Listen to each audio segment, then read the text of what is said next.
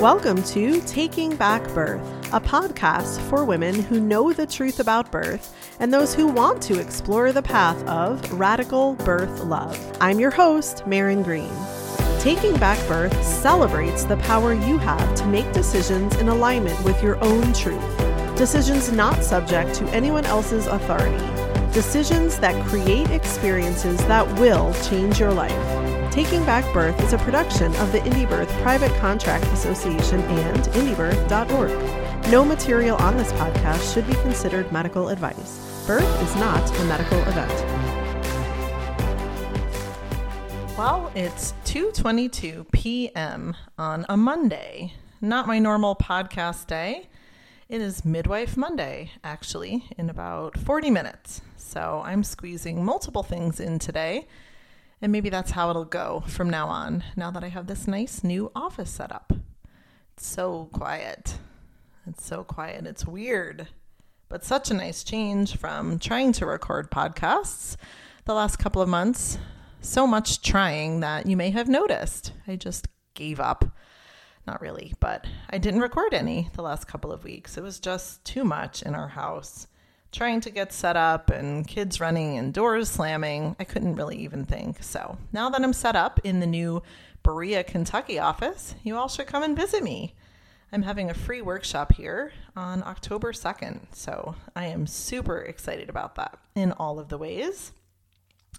And I've been seeing people here from near and far for prenatals, both in person and virtually. So this office is really off to a great start. And I have a witchery class coming up. And actually, the reason I just thought of sharing that, not only would I love more of you to do that, but it reminded me that I need to energetically clear this office. I still haven't done it, I guess because it really feels okay. And I haven't been spending tons of time here, just Mondays really. But I think I need to do that. So I'm sure I will in this next version of Witchery 101. That is a 3-week class where we meet in person, virtually. That's an oxymoron, right? We meet virtually, but live. I guess that's what I meant. Virtually live for 3 weeks, 3 weekends, and 3 Sundays to be exact. So that is coming up. By the time you hear this podcast, depending on when that is, it may already have started. And you could still hop in because I'm going to record the 3 live sessions anyway. And all of the rest of the class material is there. It's all set up. I've already taught this. So it's all there. It's great. It's fun. People loved it last time. I have a lot of the same people coming back. So join us if you want a circle of women to support you and to learn some magic.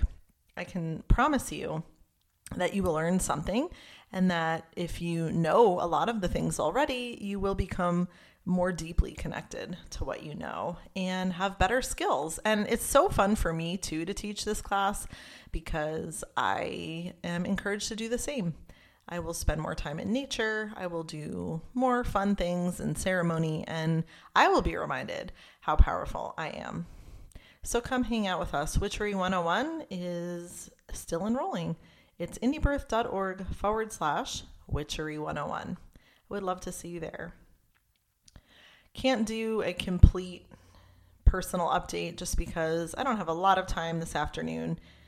Not too much to report, but in the best of ways. We have chickens. The growing tiny homestead is working. We are enjoying it. We are loving it. The weather here is gorgeous. Everything has just been so good. On the more real side, not that that isn't real, but realistically, the past couple of weeks have also felt like we really did finally land. And so I think not doing podcasts was thrown in there, just generally feeling all kinds of things. I think when you first move, it's a lot like having a baby and you're just so glad the baby's here and you just sit in bed and it's all so blissful. And then the reality of your life as it normally is sets in with a newborn and you realize, oh man, things are different. And it doesn't mean they're bad, but it's just adjustment. So I feel like that's exactly what happened. We had our baby, we arrived at our new house, and we really just, the last couple of months have been admiring our baby, and now real life has hit. So just figuring that out in all the ways and with all the people and animals has just taken up time. And so I thought I would wait until I had a podcast where I felt like I had something more to say, especially birth related. And when you don't have something to say, you just don't say it, in my opinion. No need to crank out podcasts that don't have any meaning. You're going to hear me drinking some coffee. Some very good coffee in these parts. And just a quick, that was a quick 5 minutes there. Not my normal update, but that's great. We're going to get on to a quick-ish, I don't know, maybe 20 minutes podcast here on some birth stuff, because birth work for me has resumed very fast. 6 months not doing that, but I could take another 6 months at some point very soon. So I'm not worried about feeling overwhelmed anymore. That seems to have been sorted out for the time being. So today I was just going to share 5 birth lessons from the field. Just 5 things that have come in since I've recorded last around births I've attended, both in person and virtually, because there's been both of those things going on. And just in conversation, even with some other midwives and watching some birth videos that people send me. So this isn't all my direct, I was there experience, but some of it is and some of it isn't. And they're all really random in the sense that they don't go together. So I guess put on your hats and take this ride with me. These are some things that I've learned. Okay, so the first thing I've learned, and this was entirely new, unless I tucked it away in my brain and I just don't remember, which is very possible. But someone has their baby and then the placenta doesn't come out. Now, that's a huge topic, and I have podcasts on this already. We have the Manifesting an Undisturbed Third Stage webinar. We have a podcast on placenta birth, and that kind of goes into the physiology, right, of what happens when placentas don't just plop out. Our bodies have to go through the process and blah, blah, blah. But if you're at a birth and you're a midwife, then you know that. And if a placenta really isn't coming out, despite all your tricks and toolbox, and it's been many hours, and of course, usually in that situation, hopefully the woman is not bleeding, because you wouldn't wait for hours in that case. The thing I learned was injecting the cord with saline. So salt water. And I haven't done this, but I'm going to remember this, especially since I'm tucking this away for real right now, speaking it aloud. So I haven't done it, but my idea would be that I think you'd want to cut the cord for sure, right? So cut the cord, clamp the cord, cut the cord so the baby doesn't get any of that, right? We don't want that. And then if you're going to inject saline into the cord, I don't know what kind of effects that might have ultimately on the placenta and consumption and all of that. But, if you're really in a pinch and it's hospital or bust, then you might try this trick if you're home. So you'd need a syringe, you need salt water, and I would go for it and see, can't hurt. And I guess that works a lot of the time. One of our,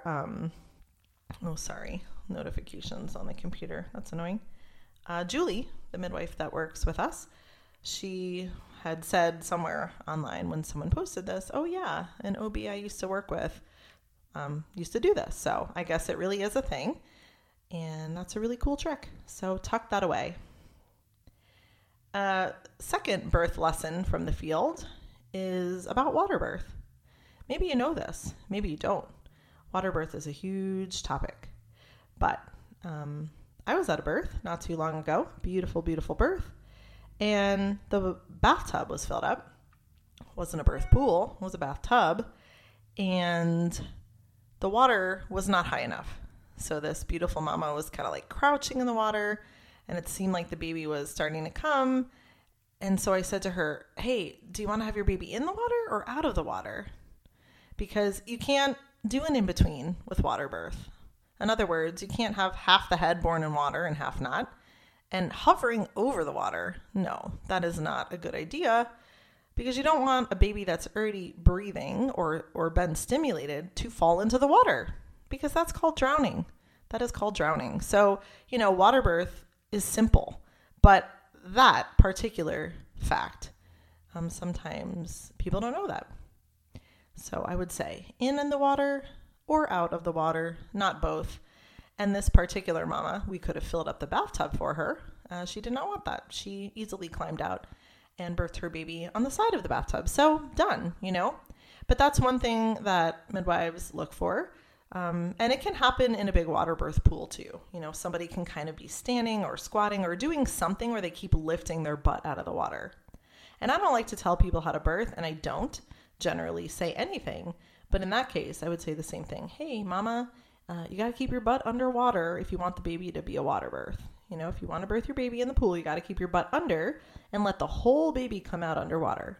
We don't want parts to the air or parts to the water. It's very confusing. And the last thing we want is a baby to inhale water or aspirate it into its lungs or, in any other way, prevent this normal, natural, physiological process of transitioning to newborn life via the lungs. So yes, in the water or out, pick one. My third lesson from the field lately is meconium aspiration sucks. I, in all my years, have never seen this at home. I know it's a thing, and I know firsthand, well, not firsthand, I guess, secondhand, thirdhand, from other midwives who have experienced this. It's fatal sometimes, sometimes babies aspirate meconium. So meconium being the poop, right? Aspirate meaning breathing into the lungs, inhaling. And many babies, if they do that, do it before they're even born. So back to like old school thinking, I think a long time ago, people used to say, well, if you see meconium, just suction the baby really well when the baby's born. And it's like, well, maybe. I mean, that's not even a thing anymore. If the baby's vigorous, if the baby is like got tone and color, even with meconium, the recommendation is not to suction them actually. But it sort of doesn't matter in the example of them having aspirated meconium, because if they aspirate before birth, nothing anybody can do. Nothing anybody could do. So I'm sad to say I have now seen this, and it all worked out okay, but it was not fun, and it was scary, and it did involve a baby needing more help than I could give at home, although I think the help given at home was super valuable. And, by no means am I, a rock star of newborn resuscitation, but I'm decent, and the sad truth is you learn these things, and when you have to use them, then you even get better. And you want to be even better for next time, because there will be a next time. There will be another baby that needs help breathing. And it is our duty as midwives to be able to help with that. But meconium aspiration sucks when it happens in utero, especially just for the pure reason that there was nothing to do about it. And you don't know what baby necessarily is going to come out with having aspirated in utero. You just don't know. I'd love to say that you do. I'd love to say, oh, if this happens, then it means this. Or if that happens, it means that. And I'd love to say, oh, all meconium is bad anytime you see it transport. Or the opposite. Oh, don't worry about it. Meconium's never a problem. None of those things are true. We just don't know sometimes. So do the best we can and know that meconium aspiration sucks really bad. Another lesson from the birth field is that collaboration, prenatally especially, can be really fun if you're a midwife. And I've never had the blessing or honor or privilege of having someone to collaborate with that isn't a midwife. So I love my midwife sisters. I love calling up Margot or whoever and chatting about what's going on with a client and maybe helping with a game plan or suggestions. Love that. But I'm really loving collaborating with Nathan right now. He has opened up a collaborator program, and he is working with midwives or doctors or doulas or educators or anybody out there that wants his support as they work with pregnant women. So I signed up for that right away. I don't know if I was the first. Certainly not the only. And I'm so glad that I have him on my side. And my clients do too, so I can ask questions and get more of that detailed medical perspective when I want it, and his honest recommendations. It's really, really a beautiful thing. And, not only is it great for me, great for my clients, but I think it's going to serve a lot of people out there. And also just makes me really hopeful for the world that someday more of us and like a greater percentage of birth people can work together in this way. What is the point of acting like you know it all as a midwife or even as a doctor? No one knows it all. And I really feel like the women that we're serving, sort of together, are getting a really awesome team. They're getting a doctor, they're getting a midwife, they're getting kind of all of their needs addressed with attention to who they are as well as the numbers. And that just really makes me happy. So that's a birth lesson from the pregnancy field, I suppose. My final birth lesson from the field is kind of about me, and just as I'm getting back into birth work, realizing that living boundaries in birth work is the work for me. And I think it might be for many of us, even if we're doulas or whatever, because we get into this because we love people and we want to help them. And I know it has taken me so long in a sense, and yet this also feels like it happened overnight, to have stronger boundaries around what I can provide and what I can't. And I don't know, that all sounds a little vague, but I guess for one, providing midwifery care as part of this abundance project. So I did talk about the gift model on another podcast, and that is essentially what I'm offering. However, I've changed the name. I'm calling it the Abundance Project. So I ask women, hey, do you want to pay me or do you want to be part of this abundance project? And if you do, like, here's how it looks. That has really helped me with my boundaries because I just do what I can do. And that's kind of become my mantra. I'll do what I can do. And sometimes that's going to a birth. And sometimes, that's picking up the phone, but it's not overextending. So if I can't do something, I'll say it. And I can't do a lot of things. I can't attend births far, far away right now. I just can't. I'll do what I can do. Sometimes schedules arise and making a postpartum visit, looking into the future with someone, even though it was scheduled, isn't going to work. And I used to feel so bad about that kind of stuff. But now I just say it. Hey, that's not going to work for me. Is there something else we can do? Can we talk on the phone? Like, do you need something? And I think everybody just being more clear, the midwife, the mama, about their needs and what we can each help each other with and what we each can do. So that's my very quick wisdom. I don't think I've ever done such a quick podcast. But on to Midwife Monday today. If you don't know about that, I really would love you to come. More people there, the better. It's on YouTube. It's live. You can also watch the replay later. But if you want the live address, it's indiebirth.org/live. And I talk about birth stuff and I pull cards and people comment and it's usually really fun. And we're getting more people all of the time. So that is at Monday, 3 p.m. Eastern. And I would love to see you there. All right, everybody. Thanks for letting me do a really quick podcast and update. I'd love to hear from you as usual. So email me, Maren@indiebirth.org, and have a beautiful week.